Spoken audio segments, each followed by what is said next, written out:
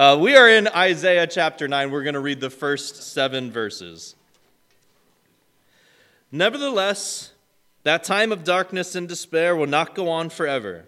The land of Zebulun and Naphtali will be humbled, but there will be a time in the future when Galilee of the Gentiles, which lies along the road that runs between the Jordan and the sea, will be filled with glory.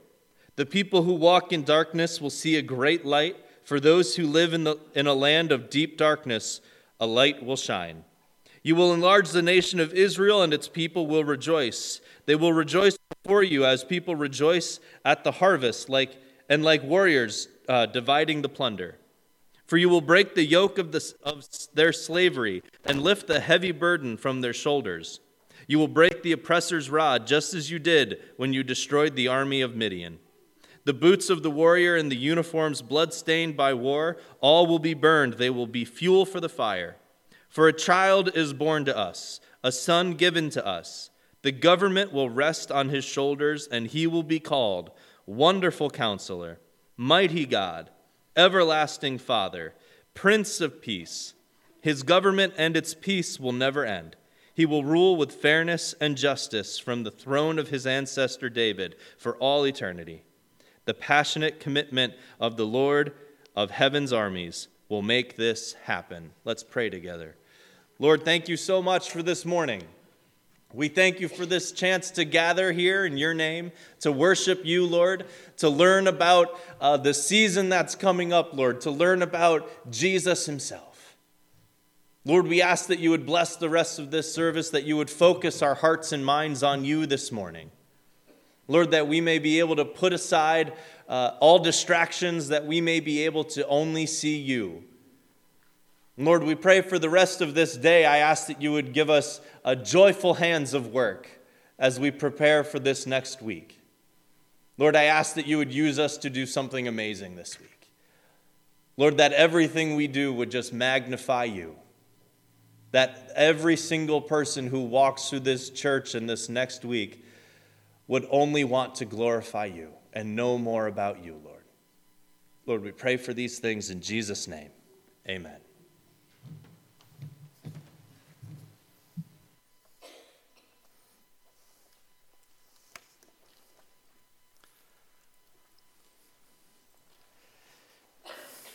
Joel Sebastian. You know him.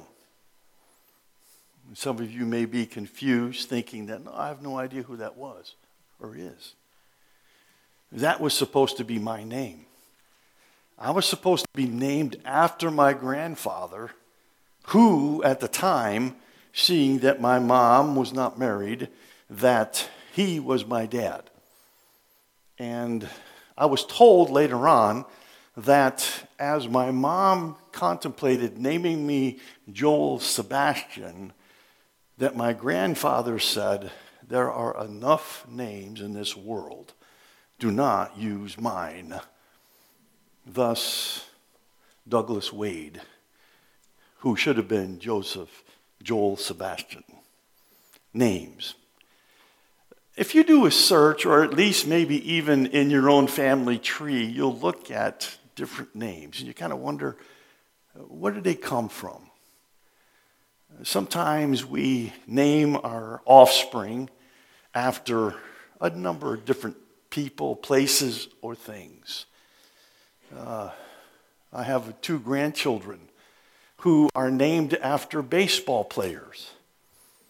Paige is Satchel Paige, and Dean is Dizzy Dean. By the way, they match their names pretty well. Dean is very dizzy, he's very active, and he's very busy. Sometimes we name our children after places. We have 2 in our congregation, Brooklyn and Queenland. You didn't know you were named after a borough of New York City, did you? And sometimes we name them after iconic movie stars. Yeah. For whatever reason, the list goes on and on and on, and so do the reasons. In the text, in the scriptures, though, we find some places where God intervenes over the desires of parents in order to name their children. When you come to the book of Hosea, the prophet of God, God tells him in chapter 1, verses 3, verse 6, and then again in verse 8, it says, the Lord said, name this child this. Of course, we also know that in other places, the scriptures tells us that in the book of Luke, that Zechariah, the angel told him that he is to name the child John. And of course, we know Matthew chapter 1, where the angel Gabriel comes to Joseph and says, you shall call his name Jesus, for he shall save his people from their sins. So, names of individuals, especially in the Jewish culture, come from some characteristics. In fact, in the Jewish culture, they don't name their children until 8 days after the child is born, because they want to see what kind of characteristics the child has, even in that young age, and then they would name that child.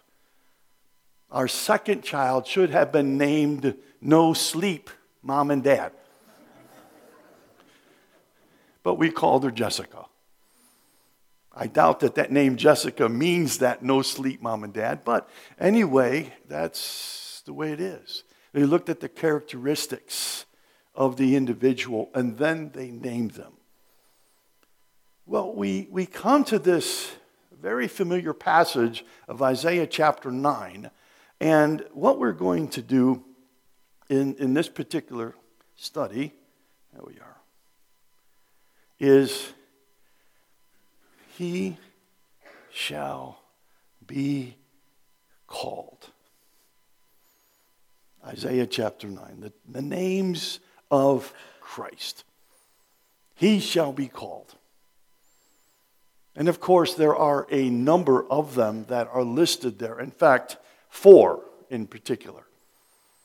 But this morning and on our journey, we're going to start looking at the name of Wonderful Counselor.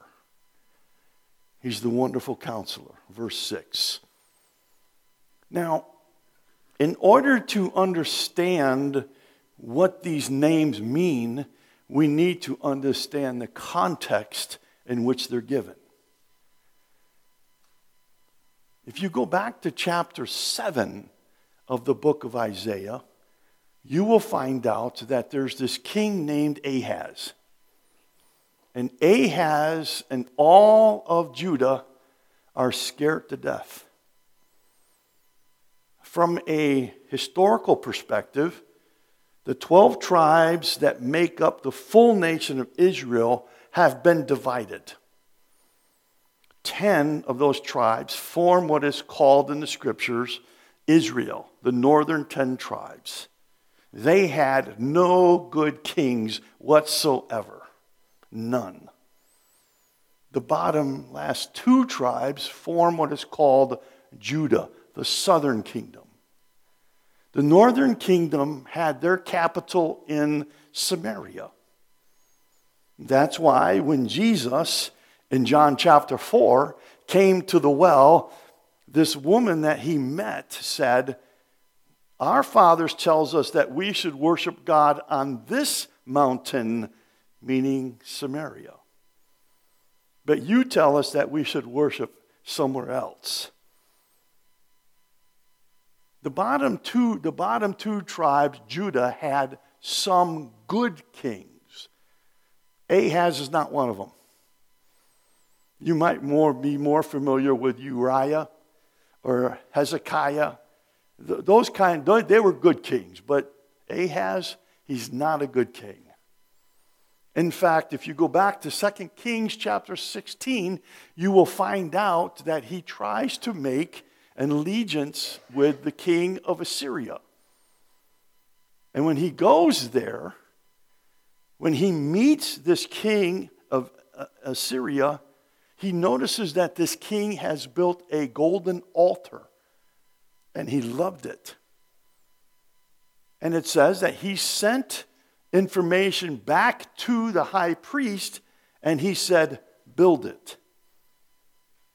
And when you go through 2 Kings chapter 16, you'll find out that altar was placed in, if you will, the temple. It took the place of the altar of God. In fact, they removed the altar of God and put it around back.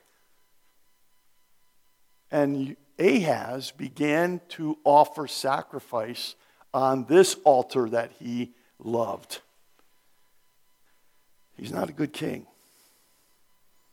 But now in Isaiah chapter 7, he's scared to death because he hears that the king of Israel, the northern 10 tribes, has made a pact with another king, and they're going to come and attack Judah. And so this is where God sends in Isaiah. But you'll notice in chapter 7, that though you don't need to turn there, that God says to Isaiah, take your son along with you. Now his name means there will be a remnant. And they go and they meet Ahaz at a specific location, and he begins to give him information that says, don't worry. This is where we get our verse that a virgin will conceive and bring forth a child, and you shall call his name Emmanuel, meaning God with us.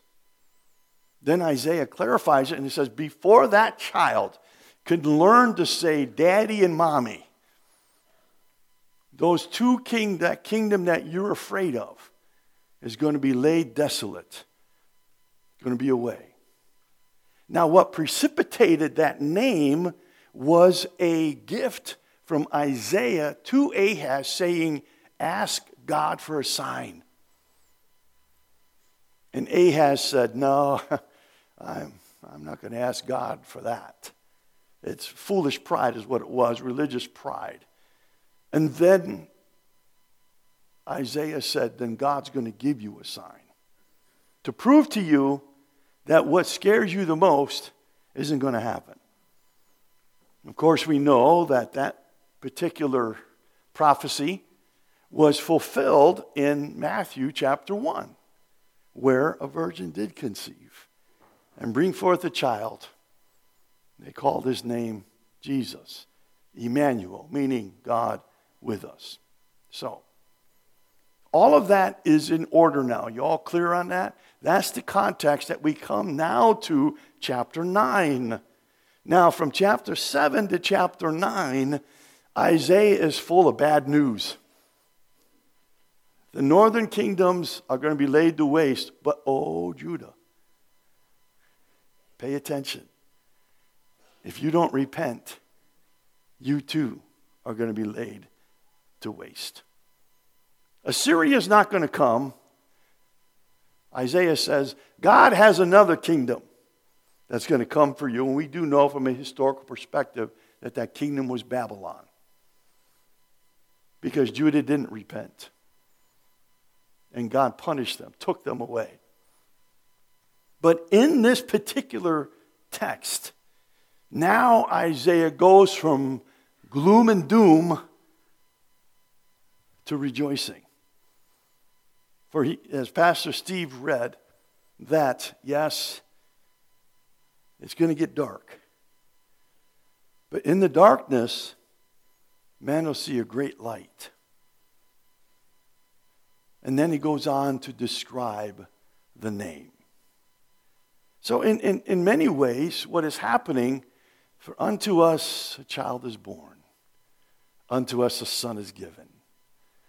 And the government shall be upon his shoulders, and his name will be called Wonderful Counselor. The first name. What is amazing about this is that Isaiah is giving a prophecy to the people in order to, if you will, anticipate a person who would come and bring about foundations of hope to the world. The text of Isaiah is divided into two sections. Chapter 1 up to chapter 39. And then chapter 40 to the end is another section. First section is all about judgment. Second section begins to describe hope in the coming of the Messiah. So, seeing that to the Jewish culture, names mean something, we need to take a look at this wonderful, wonderful name. In fact, the name is Wonderful Counselor. Wonderful Counselor. The meaning of wonderful is this. Wonderful is the Son in his eternal relation to the Almighty Father. I trust it hasn't been too long that you have forgotten about John chapter 14. When one of the disciples asked Jesus, "Show us the Father." And Jesus said to him, "If you've seen me, you've seen the Father." What makes this term wonderful is a descriptive term that highlights the fact that Jesus Christ is God. He is of the same essence of the Father in the triune Godhead, Father, Son, and Holy Spirit. He carries with him a descriptiveness that even in our best days, we fall far short of trying to describe how wonderful he really is. We have finished our Thanksgiving season, and we gave thanks for everything that God has done for us. But it even appears around the supper table, at least in my house, that even those prayers of thanksgiving at times fall short. Because how do you describe the wonderfulness of Jesus Christ? How do you even begin to come to grips, to wrestle with this term wonderful? And in fact, in the scriptures, the term wonderful is always in relation to God the Father. Always. It never separates.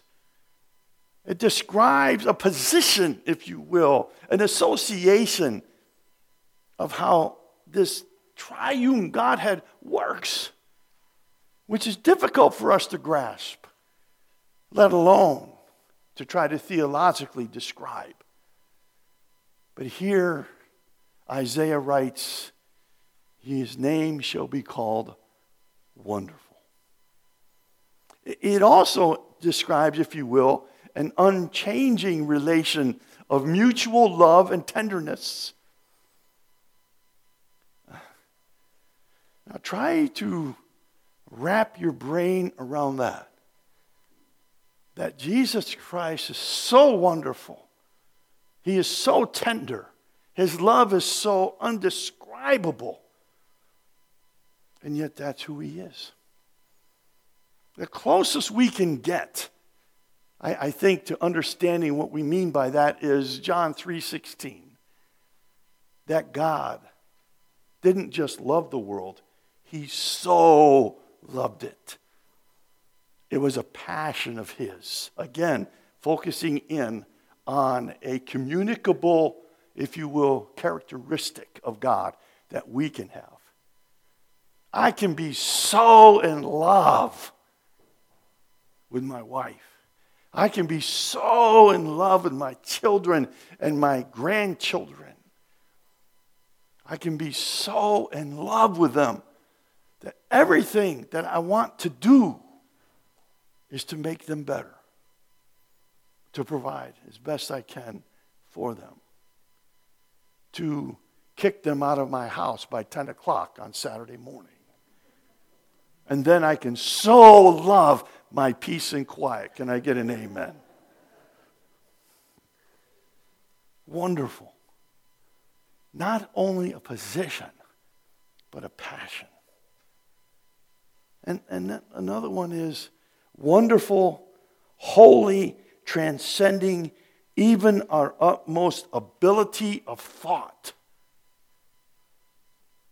We cannot even come to grasp, through the most intelligent individuals of the world, cannot even begin to describe the word wonderful as it relates to Jesus Christ. Theologians fall short of trying to come to some grasp of some reality in order that we can fully understand how Jesus really is wonderful. Let me read for you, I can't sing it for you, but let me read for you a chorus of a song that I had the privilege of being a part of in the Conostogans at Lancaster Bible College. It was a Christmas song. And the words go something like that. He's more wonderful than my mind can conceive. He's more wonderful than my heart can receive. He goes beyond my highest hopes and fondest dreams. He's everything that my soul ever longed for. Everything He's promised and so much more. More than amazing, more than marvelous, more than miraculous could ever be. He's more than wonderful. That's what Jesus means to me. Amazing, amazing. But yet still, we fall short. Well, let's look at some of the examples of wonderfulness in our Lord Jesus Christ. He's wonderful. Is He as displayed in the act of creation and incarnation.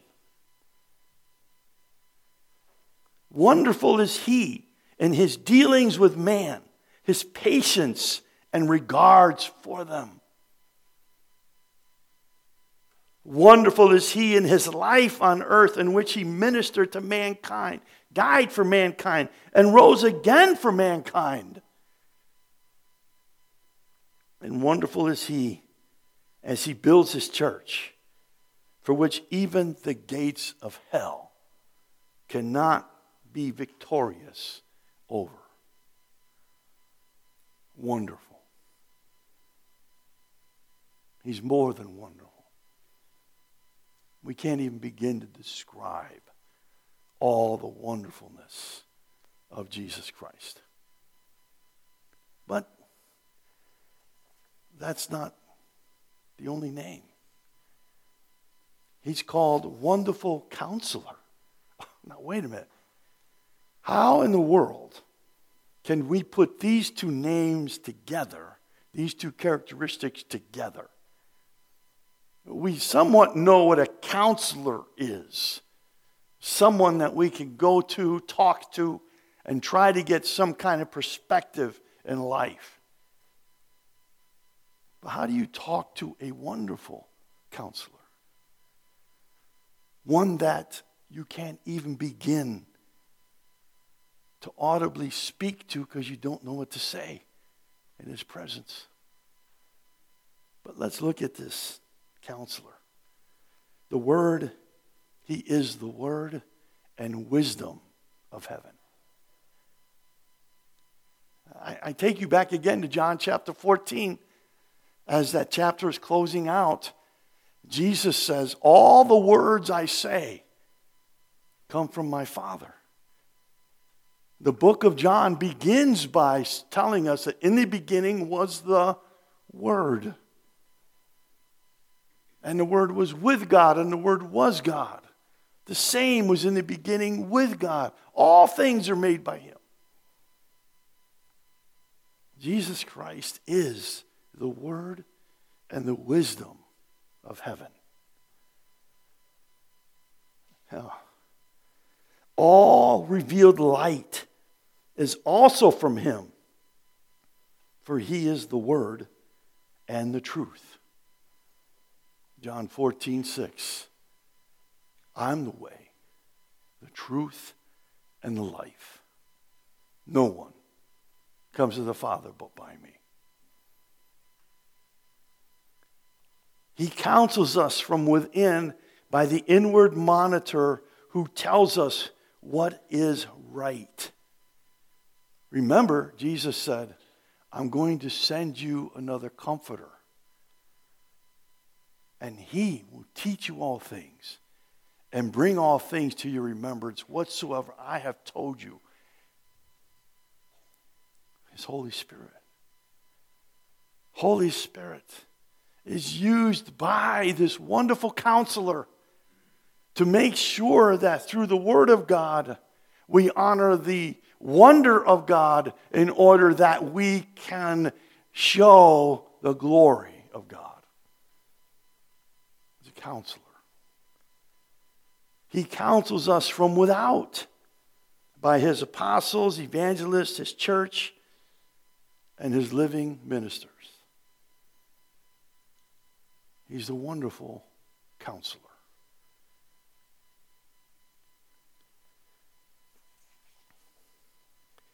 If anyone asks wisdom, James tells us, let him ask of God who gives to all men liberally and does not withhold anything from them.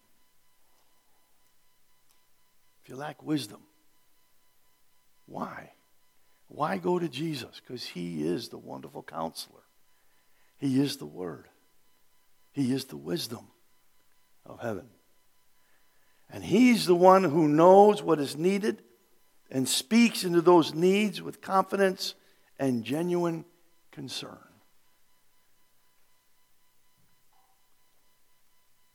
The perfection of this king is seen in his qualification for ruling as a wonderful counselor. What makes a great king? One who is wise and one who is a counselor. That's Jesus.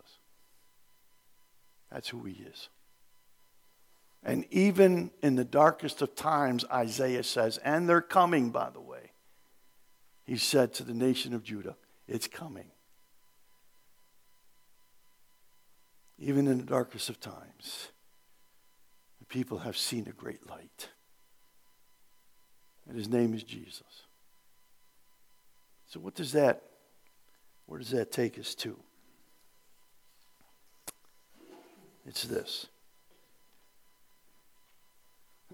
Excuse me. Seeing Jesus as the one who is fully capable of leading and ruling the world at large is critical to our understanding how he governs now and our confidence that he will govern this way forever. When he establishes his throne, it says in the book of the Revelation, nations are going to come to him. They will all come to this wonderful counselor who's the king. Because he rules wonderfully with great counsel. It doesn't really matter if I was to be named Joel Sebastian. It doesn't really matter if I was named Douglas Wade. Why again?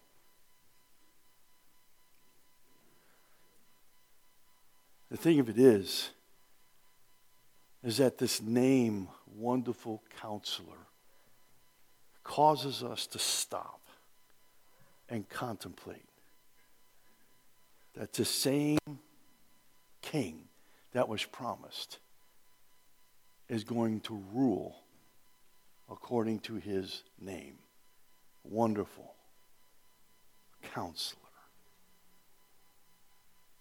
That's the first of 4. Next week, Lord willing, at about 10:30, we'll look at the next one. What a great season we have. What a great opportunity we have. And what even may seem to be the darkest around us that we've ever experienced, yet still, the world is looking for a great light. Let me tell you his name. His name is Jesus. Do you know him?